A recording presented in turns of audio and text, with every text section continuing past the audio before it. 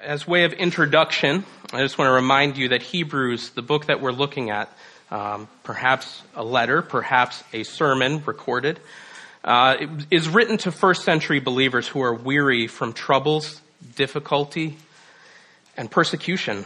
And they're seemingly willing to throw in the towel. They're seemingly willing to give up. In the passage we look at today, we're going to see the word rest 13 times. So obviously that is the key to the portion of the scriptures that we're looking at today. One of the things I want to get out of the way right at the start of this is the difference between the rest that I'm speaking of and its opposite. The opposite of the rest that we're looking at today is not the mere difference between activity and no activity. It's not the difference between motion and standing still. It's not the difference between putting in 3 weeks straight at your job and taking a week's vacation. Those aren't the differences between the rest and the work that we're looking at today. But having said that, I do want to draw your attention to the fact that we are indeed a busy people. We live in the most individualistic culture in history. It's a broken culture, ravaged by our fallen condition. We live in a society that is continually moving away from the traditional social roles so that people can be whoever or whatever they want.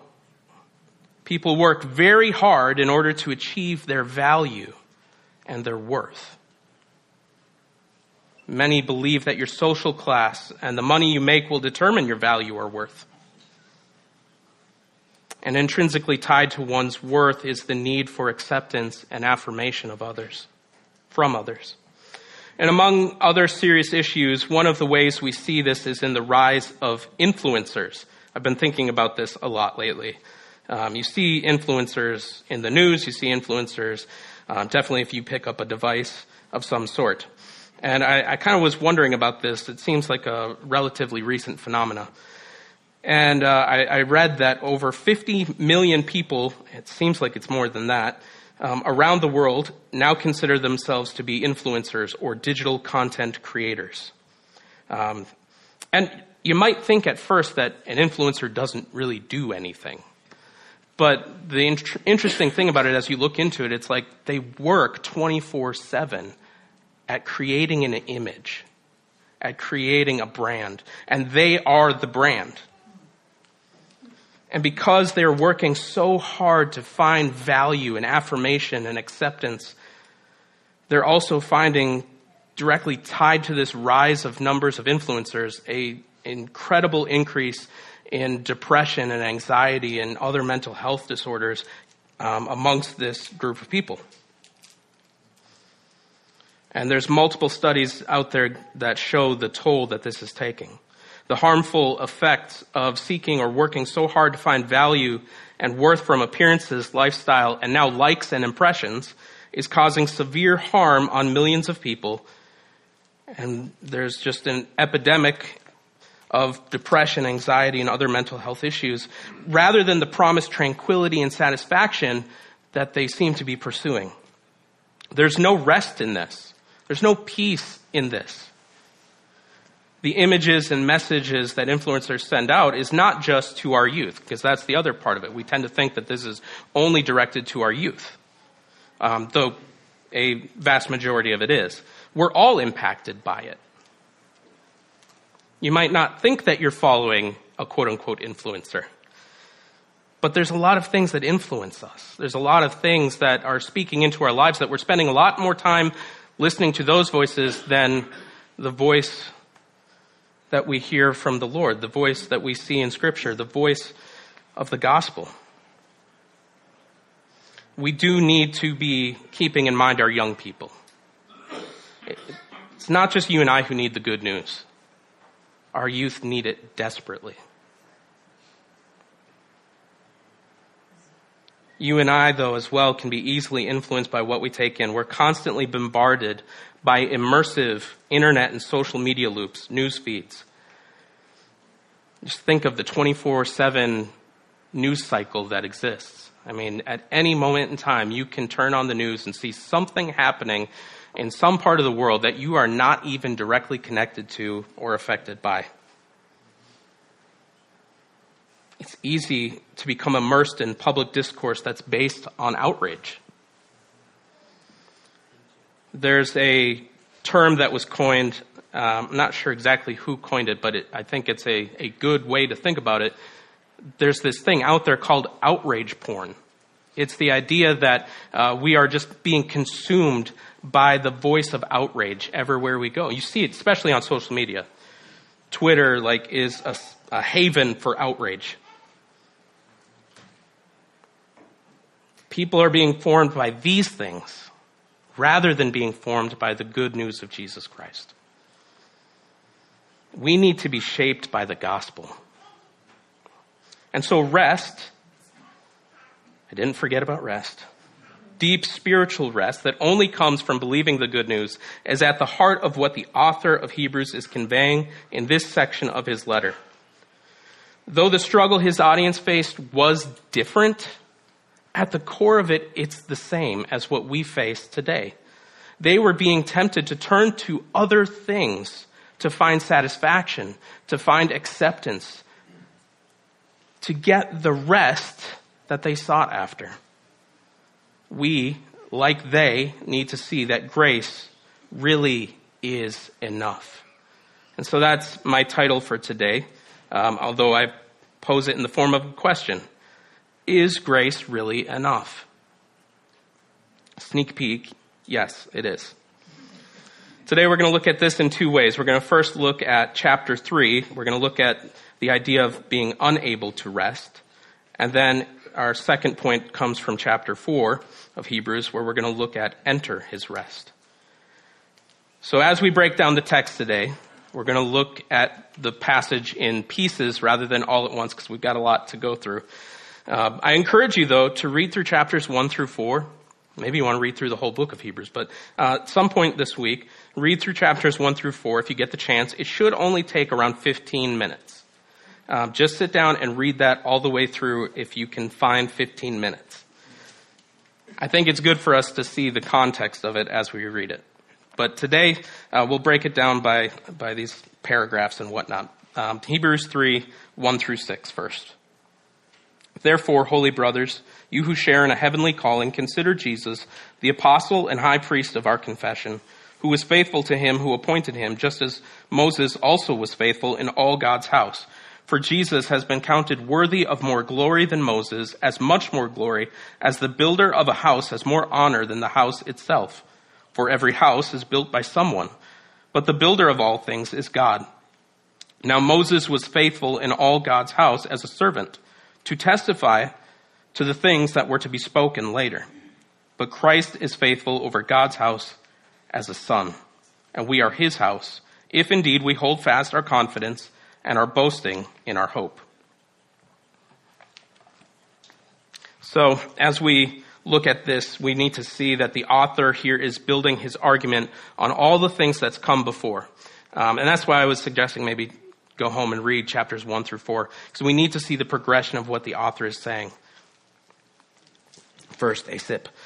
Jesus is greater. We've seen that he's greater than all the earthly powers and principalities and authorities. We've seen that he's greater than the angels who were the messengers of the law. They were held in high regard by the Jews. And now we're going to see that Jesus is greater than Moses. Let's not get that wrong. Who served as the intermediary of the law. He was held in probably about as high esteem as one could be held in by the Jews. This letter was written to Hebrew or Jewish believers to tell them that Jesus Christ is the culmination of redemptive history, the story of the Bible, and that he is the fulfillment of all of God's Old Testament promises, prophecies, and patterns. Moses doesn't serve us primarily as an example to us, like be like Moses. There's some parts of Moses' life that I would strongly suggest you don't be like. You know, he killed an Egyptian. He doubted God's promises. Moses didn't enter the promised land. He serves us by pointing to the one who was to come, Jesus Christ. Consider Jesus, the apostle and high priest of our confession. We don't usually think of Jesus as an apostle, right? He had apostles. Literally, this term apostle means sent one. He was sent from heaven by the Father with a specific message and a mission to fulfill. He is the high priest. This is a designation that will be unfolded throughout the rest of Hebrews. So consider this Jesus, who is the Son of God, who is above the angels and other powers. He is also above or greater than Moses.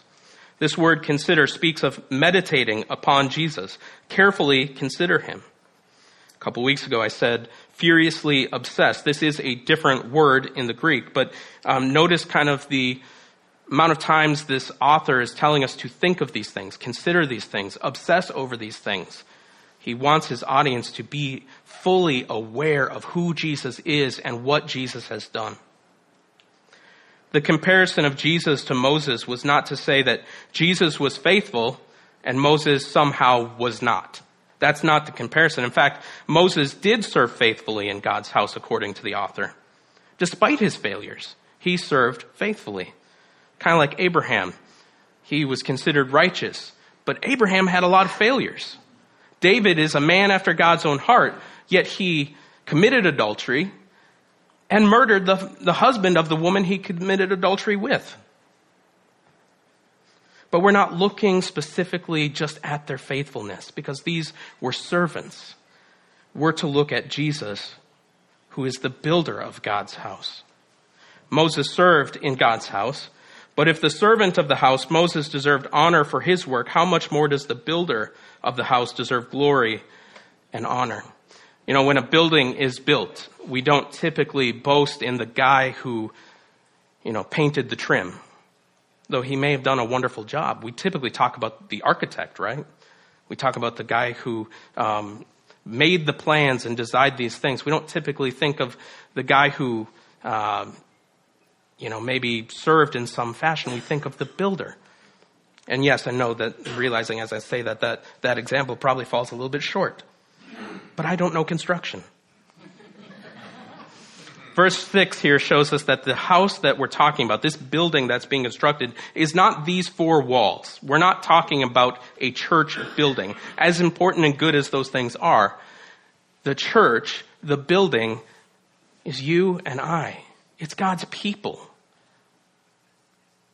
Moses served, as we work backwards from verse 6. In verse 5, we see that Moses served God's people. And he did so by testifying of the things that were to be spoken later. Moses' life and ministry were to testify of the builder of the house, who is Jesus. Deuteronomy 18:15, Moses speaking to the people of Israel, "The Lord your God will raise up for you a prophet like me from among you, from your brothers. It is to him you shall listen." Here he is prophesying of a coming prophet who was Jesus.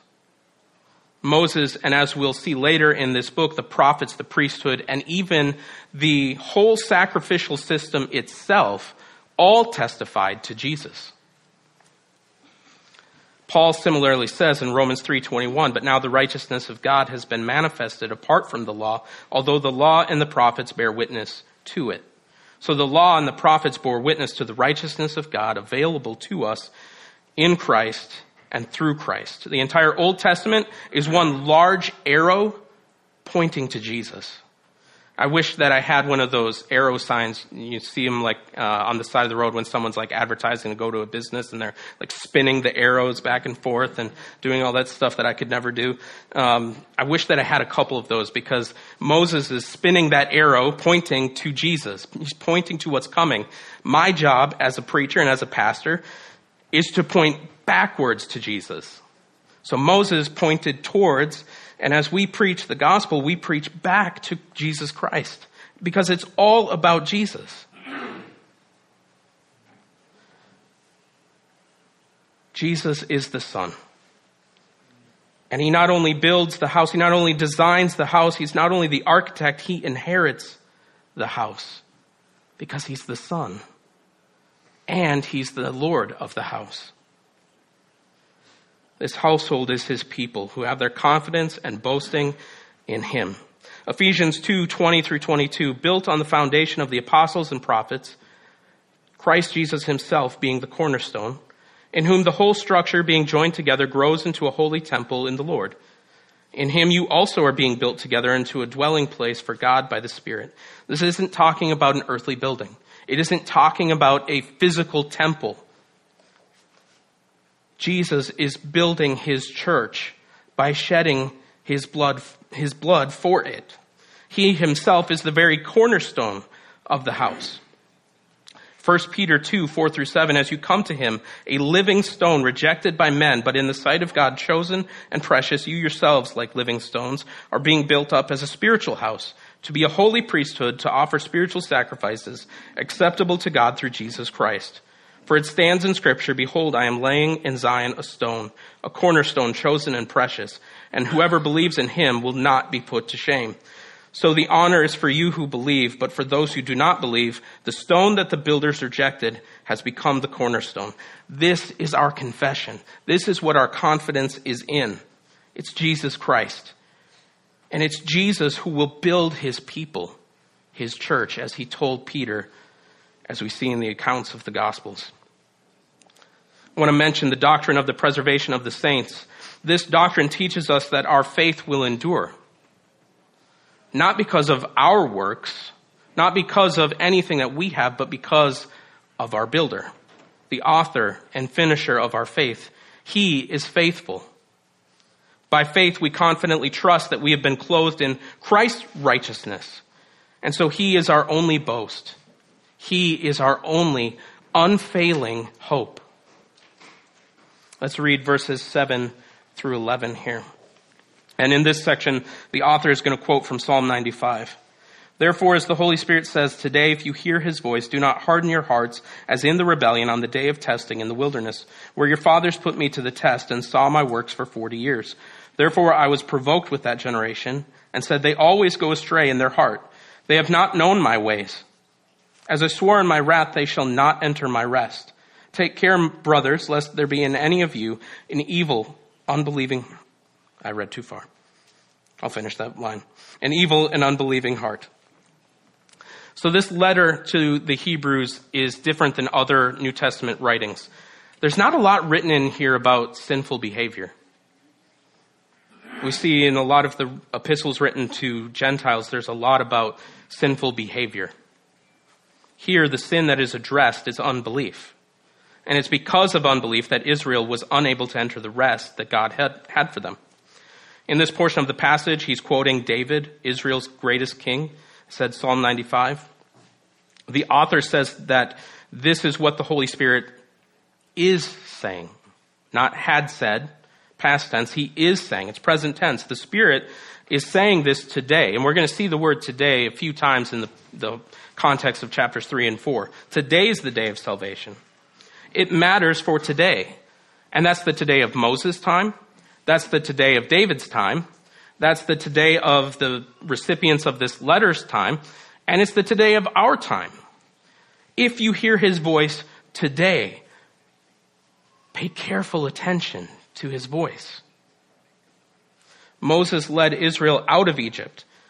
He was leading them to the promised land, Canaan, which we call Israel. He was leading them to rest. This land was first promised to Abraham's descendants. It spoke backwards to Eden, and it spoke forward to an eschatological rest, a future rest in the new creation. It was the land of God's safety, security, and salvation. Israel failed to enter into this rest, and they wandered in the wilderness for 40 years. The walk from Egypt to Israel, though long in the sense that if you're walking anywhere, that great a distance, it can take a while, but it wasn't 40 years away. They wandered in that wilderness for 40 years. Now reading verse 12. The author takes this Psalm 95 and he applies it to his flock. Take care, brothers, lest there be in any of you an evil and unbelieving heart leading you to fall away from the living God. But exhort one another every day, as long as it is called today, that none of you may be hardened by the deceitfulness of sin. For we have come to share in Christ, if indeed we hold our original confidence firm to the end.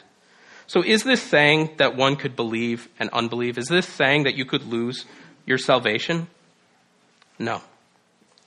John 10:28 through 29. We need to consider the rest of Scripture to make that determination. John 10:28 through 29. I give them eternal life, and they will never perish, and no one will snatch them out of my hand.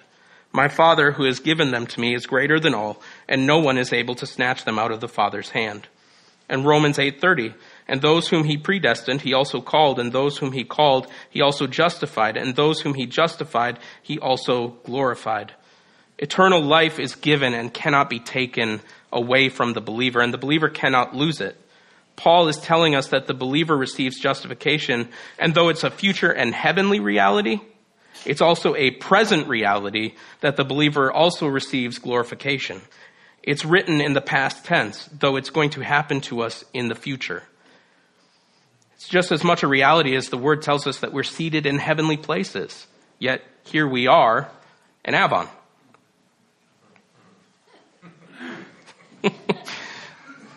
Hold that thought. So what is the author speaking to? See, we tend to think of salvation in terms of an experience. You can pray a prayer, you can walk down an aisle, and boom, you're saved. This concept, though, has really only existed for about 100 years. Sadly, most teach that salvation then is maintained by our works and our holiness and faithfulness. One could make, therefore, a profession, walk down the aisle, say a prayer, and not believe. But scripturally, how people get saved is by hearing the good news and receiving it with faith. It is believing the announcement of the forgiveness of sin, of what Jesus did as your substitute on the cross. So there's nothing inherently wrong with praying a prayer. Just know that by praying the prayer, you didn't become saved the moment you prayed that prayer. Salvation likely occurred before that event, when you believed the good news. Romans 10:17, faith comes from hearing, and hearing through the word of Christ. And in Ephesians 2, we see that even the faith to believe is a gift from God. The author is writing to a people who would gather together, they would hear the good news, and some believed, and perhaps some did not. Some might believe it the moment they heard, and some it would take weeks, months, maybe years, sitting under teaching of the good news. And in the meantime, this group experienced persecution and other troubles. Many of these people, probably most of them, came from the old covenant. They came from the law. And so if they hadn't believed the good news and hadn't received with faith, they were probably being tempted to walk away and go back to what was comfortable, what was easy, what they knew, perhaps what was safe. So for many who were hearing the gospel and being part of the gatherings, there was a real temptation to depart, to go back to what they knew, and they hadn't really experienced the rest that this author is talking about. They were walking the tightrope between the old covenant and the new. So the author wants his readers to consider Jesus as the scriptures portray him. If he is above the angels, if he is above Moses, if he is above the very law that they're tempted to go back to, then there really is nothing left to return to. And as we'll see in Hebrews 6, there's not even a sacrifice to go back to. They were all at different stages in their hearing and understanding. The author is reminding them all to hold fast. So believers remain anchored to the gospel.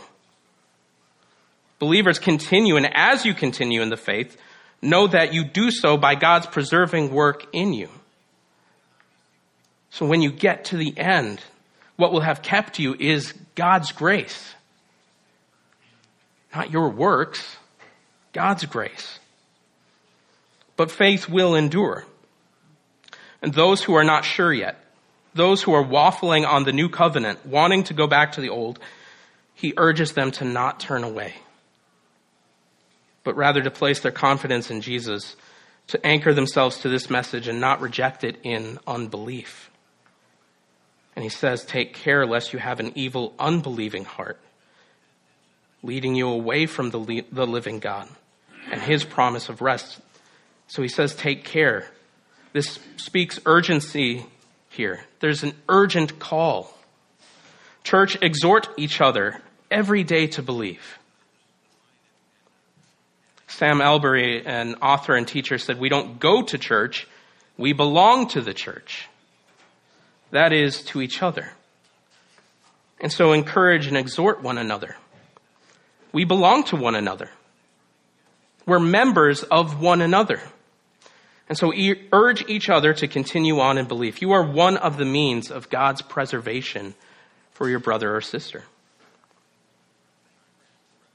You are a means of grace in their life. Verses 15 through 19, continuing on here. As it is said, today, if you hear his voice, do not harden your hearts as in the rebellion. For who were those who heard and yet rebelled? Was it not all those who left Egypt led by Moses? And with whom was he provoked for 40 years? Was it not with those who sinned, whose bodies fell in the wilderness? And to whom did he swear that they would not enter his rest, but to those who were disobedient? So we see that they were unable to enter because of unbelief. The author is thinking of those who are being tempted to go back to the law. They were walking that tightrope of law and grace. He's saying, if you hear the Spirit's voice today and you reject that voice, you are doing what the Israelites of old, your forefathers, did after leaving Egypt when they rebelled. What did they do? Verse 16 says they rebelled. Verse 17 says they sinned. Verse 18 says it was disobedience. What was the rebellion, sin, and disobedience? These are all synonyms here. What was the sin? It was unbelief. They did not believe the promises of God. They didn't believe the good news. Now, wait a second. This is a long time before Jesus came, right? Jesus hadn't gone to the cross yet. It was. I'm not messing with the timeline here. But as we'll see in chapter 4, the good news was proclaimed to them. And they rejected it. In the Old Testament, it was a message of promise. God's promises to one day send the serpent crusher. The good news was preached all the way back in Genesis chapter 3. A prophet, priest, and king who would deliver them. In our time, under the new covenant, it's based on promises. Better promises. That Jesus has come, and he has crushed the serpent's head. And now there's forgiveness for you. Israel came to the very edge of the promised land. And they said, no. There's giants there. It's scary. They said they would rather go back to the slavery of Egypt because they had onions and leeks. In essence, they were saying, I'd rather die in the wilderness than enter into rest. Maybe highlight this word unbelief in verse 19 or make note of it somewhere, because this is key to the argument of what is coming in Hebrews chapter 6 and Hebrews chapter 9 and Hebrews chapter 10 and so on. Some of these passages that have at times caused confusion.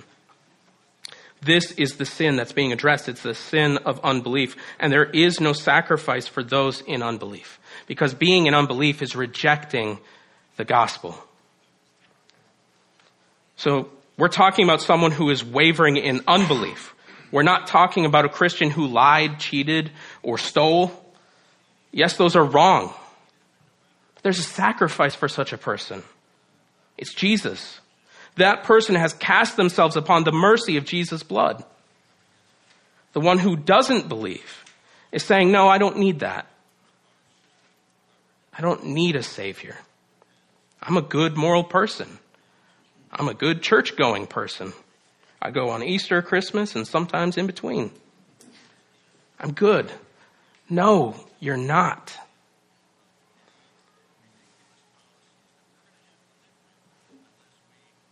Our goodness, our righteousness is filthy rags. So the author is telling his audience to take a deep dive on grace. Is grace really enough? Yes.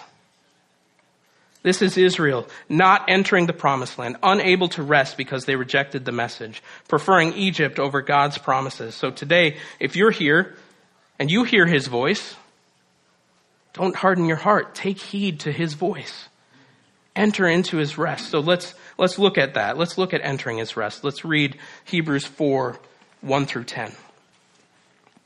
Therefore, while the promise of entering his rest still stands, let us fear lest any of you should seem to have failed to reach it. For good news came to us just as to them. But the message they heard did not benefit because they were not united by faith with those who listened. For we who have believed enter that rest, as he has said, as I swore in my wrath, they shall not enter my rest, although his works were finished from the foundation of the world. For he has somewhere spoken of the seventh day in this way, and God rested on the seventh day from his works.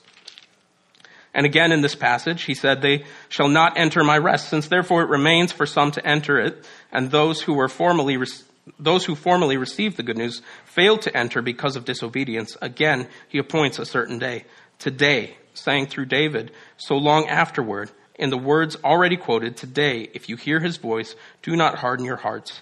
For if Joshua had given them rest, God would not have spoken of another day later on. So then there remains a Sabbath rest for the people of God. For whoever has entered God's rest has also rested from his works, as God did from his. Israel chose what seemed like the better option. This is ingrained in us, to choose what seems good or feels right. And grace really doesn't seem right. It doesn't seem fair. Chanel and I just watched a documentary. We've kind of been in this documentary mode here for a little while. We watched it on Bernie Madoff. I don't know if you guys are familiar with that guy. He operated the largest Ponzi scheme in American history. He robbed people of billions and billions of dollars. And in the process, he lost everything. His kids, his wife, both his kids died tragically.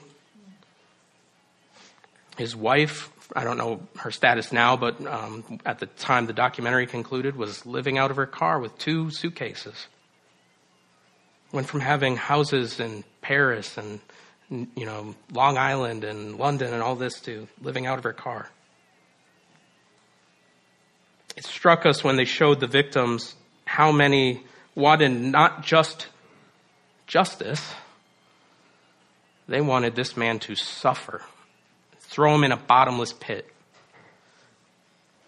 And of course, you can sympathize with what they're feeling. And this is what we tend to think of as justice. Someone getting exactly what they deserve and more. Grace is favor given to people who deserve the bottomless pit. And it feels wrong. Somehow unworthy people are made worthy by the death of the only worthy person who ever existed. That sinful people are made clean by the shedding of his blood. People, you and I, who were once dirty and far off, now made close and clean by his blood. And this is the gift of righteousness, the gift of holiness, the gift of justification, and God's perfect love. It's all a gift given free of charge. It's too good to be true, right? And make it even crazier, it's given on the basis of hearing this news and working really hard, right? No. It's hearing the announcement of the good news and believing it. Verse 1, rest is for today. You can enter this rest. Rest is salvation, living in the safety, security, and salvation of God. You can have that. He says, let us fear, lest any of you fail to reach it. This is a serious thing. It's not to be taken lightly. Israel didn't get it. They didn't heed the warning of this example. They didn't heed God's words. And so we have their example. You won't get it by faithfully attending services. though we love it when you're here. You won't get it by faithfully making the coffee. You won't get it by wearing a Christian t-shirt or having a Christian bumper sticker. It's all about whether you believe in Jesus Christ, who he is, and what he's done. Verse 2, Israel heard the good news of the promise, and they rejected it. Those who heard the good news, however, mixed with faith, that is, receiving it with faith, some translations say mixed with faith, they have entered the rest. So believer, you have that rest if you have believed. But one could hear the good news, continually hear the good news, and reject it. So one can hear it and not get rest. The author then gives us the example of God resting on the seventh day of creation. God created the world, and then he rested. Jesus came and died for your sin, and he invites you into his rest. But rest is available to you, whether you are in this audience of the writing of Hebrews, or whether you're here today, this rest is available to you. You didn't create the world. You didn't pay the penalty for your sin, but rest is given. So you can be both a recipient of creation and of this rest. Author Tim Keller tweeted this the other day. After creation, God said, "It is finished," and he rested. After redemption, Jesus said, "It is finished," and we can rest. This rest is a deep inner spiritual rest. It's living in the promises of God. You can contribute nothing to your salvation. You're just invited to live in it. Now, I said earlier that the opposite of rest isn't doing things. Because works, at least good works, loving God, loving each other, serving one another, those are all good things. They are, in fact, good. The opposite of rest is going back to law or anything you can do to somehow get on God's good side. It's rejecting grace in favor of earning. The only way we can do good works is by doing them as resting believers. It's the only way they're good works. Otherwise, they're dead works. So it's not doing the author is opposed to. It's the mixing of law and grace. It's earning that he's opposed to. It's going back to anything other than grace. Rest and grace are gifts. And this Christmas, my wife gave me a wonderful gift.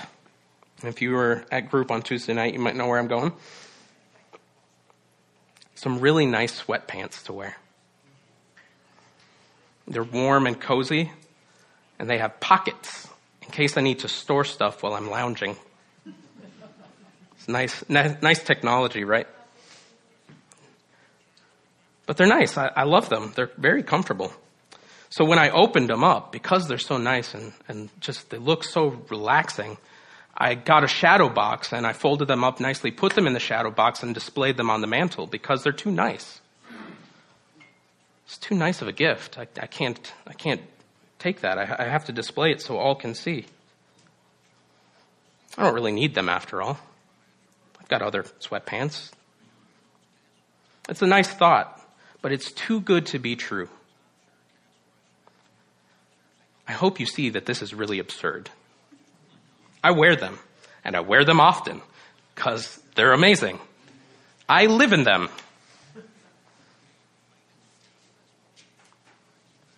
Hear where I'm going with this.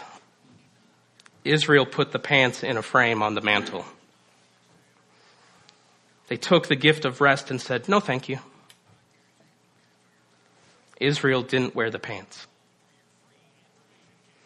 Some in the church receiving this letter hadn't worn the pants.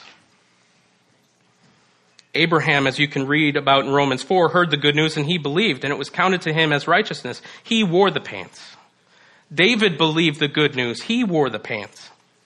I'm being really silly to illustrate this point. Don't hear this message and say, "Not today." Don't put it off on the mantle for another day.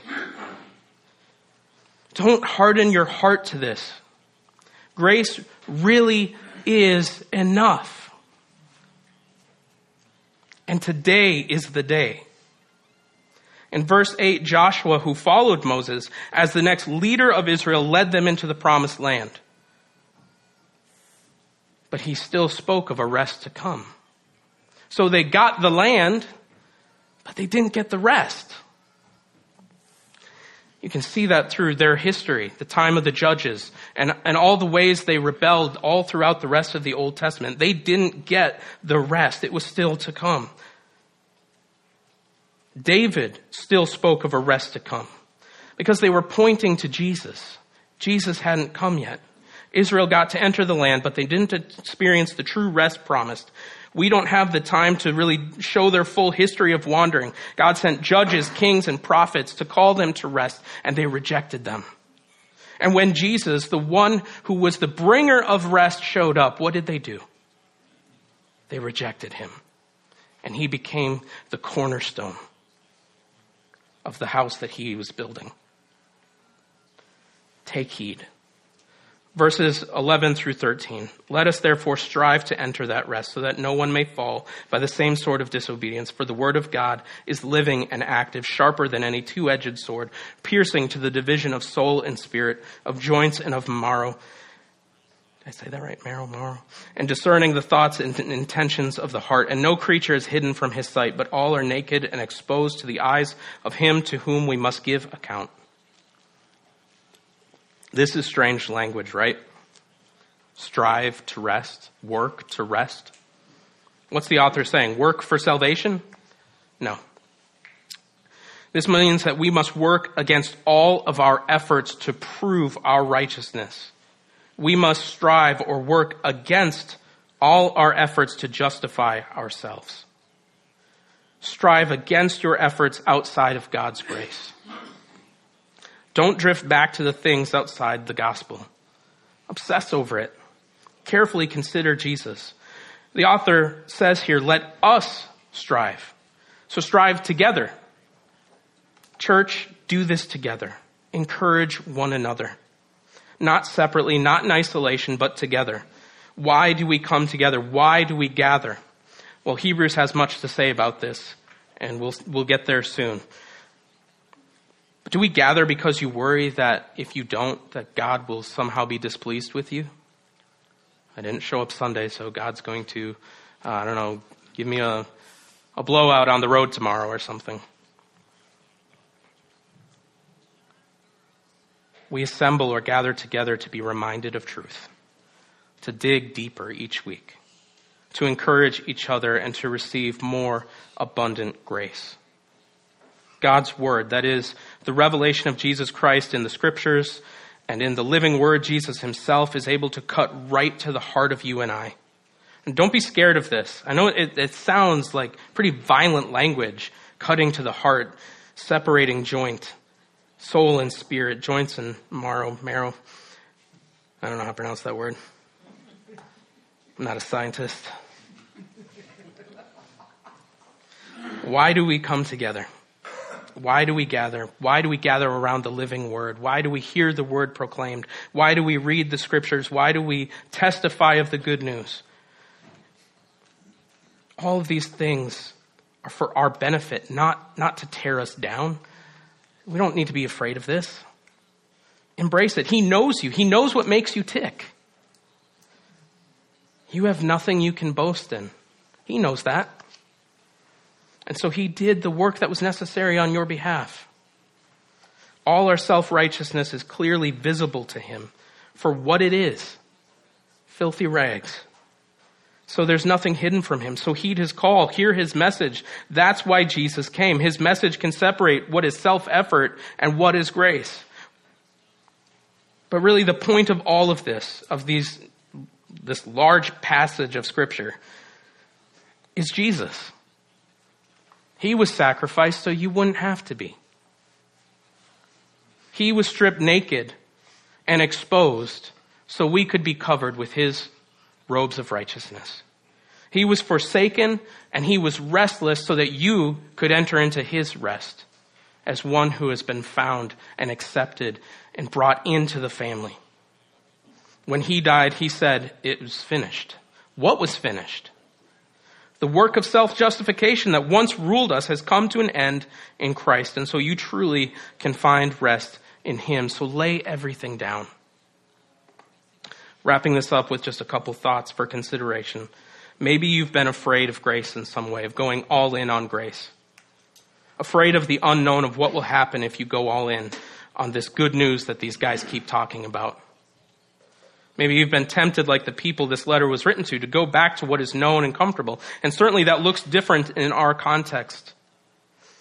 I can't tell you that you're going to have an easy life once you accept Christ or you continue in the gospel.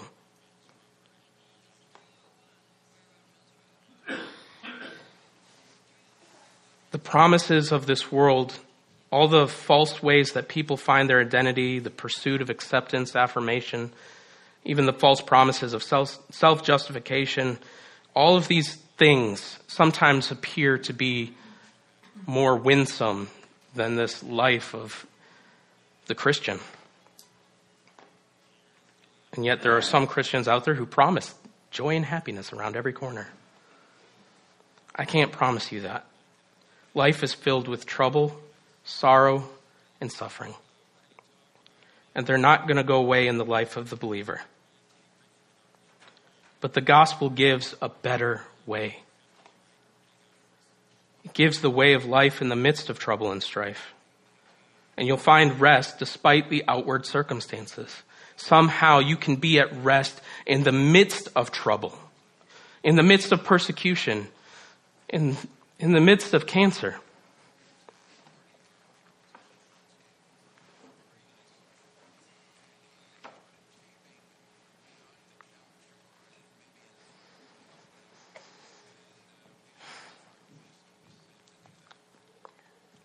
The testimony of the scriptures that we've looked at today show you that there's nowhere else to go other than Jesus. No church, no organization, no priest, no peer group, nothing. Just Jesus. Where else could you go? He holds the words of life. And maybe you're here today and you're tempted to pull away. Maybe you're facing hardships, weariness, or trouble. Maybe even persecution for holding to the gospel. Holding to what is true. Church, encourage one another. These days are hard. We need each other more than ever. Encourage one another in rest. And rest knowing that He will hold you fast in the middle of everything you may face. Rest. If Jesus isn't at the center of all that we do, all that we have, we will wear ourselves out. But He gives us rest. Let's pray. Father, we thank You for the rest that You've given us in Jesus Christ. We thank You for Your grace that enables us to experience that rest. Father, would You stir our hearts? Father, if there's anyone here who has not yet believed and has struggled whether to go all in on this gospel thing or to go back to what is easy, Father, would You just grant them the gift of faith and repentance today. Open their eyes to see the beauty of Your rest, the beauty of Your grace, the beauty of Your Son, Jesus. Father, would You just arrest their heart? Lord, those of us who are believers, may we be encouraged and strengthened and built up in You. We thank You for Your love. We thank You for Your grace. In Jesus' name, amen.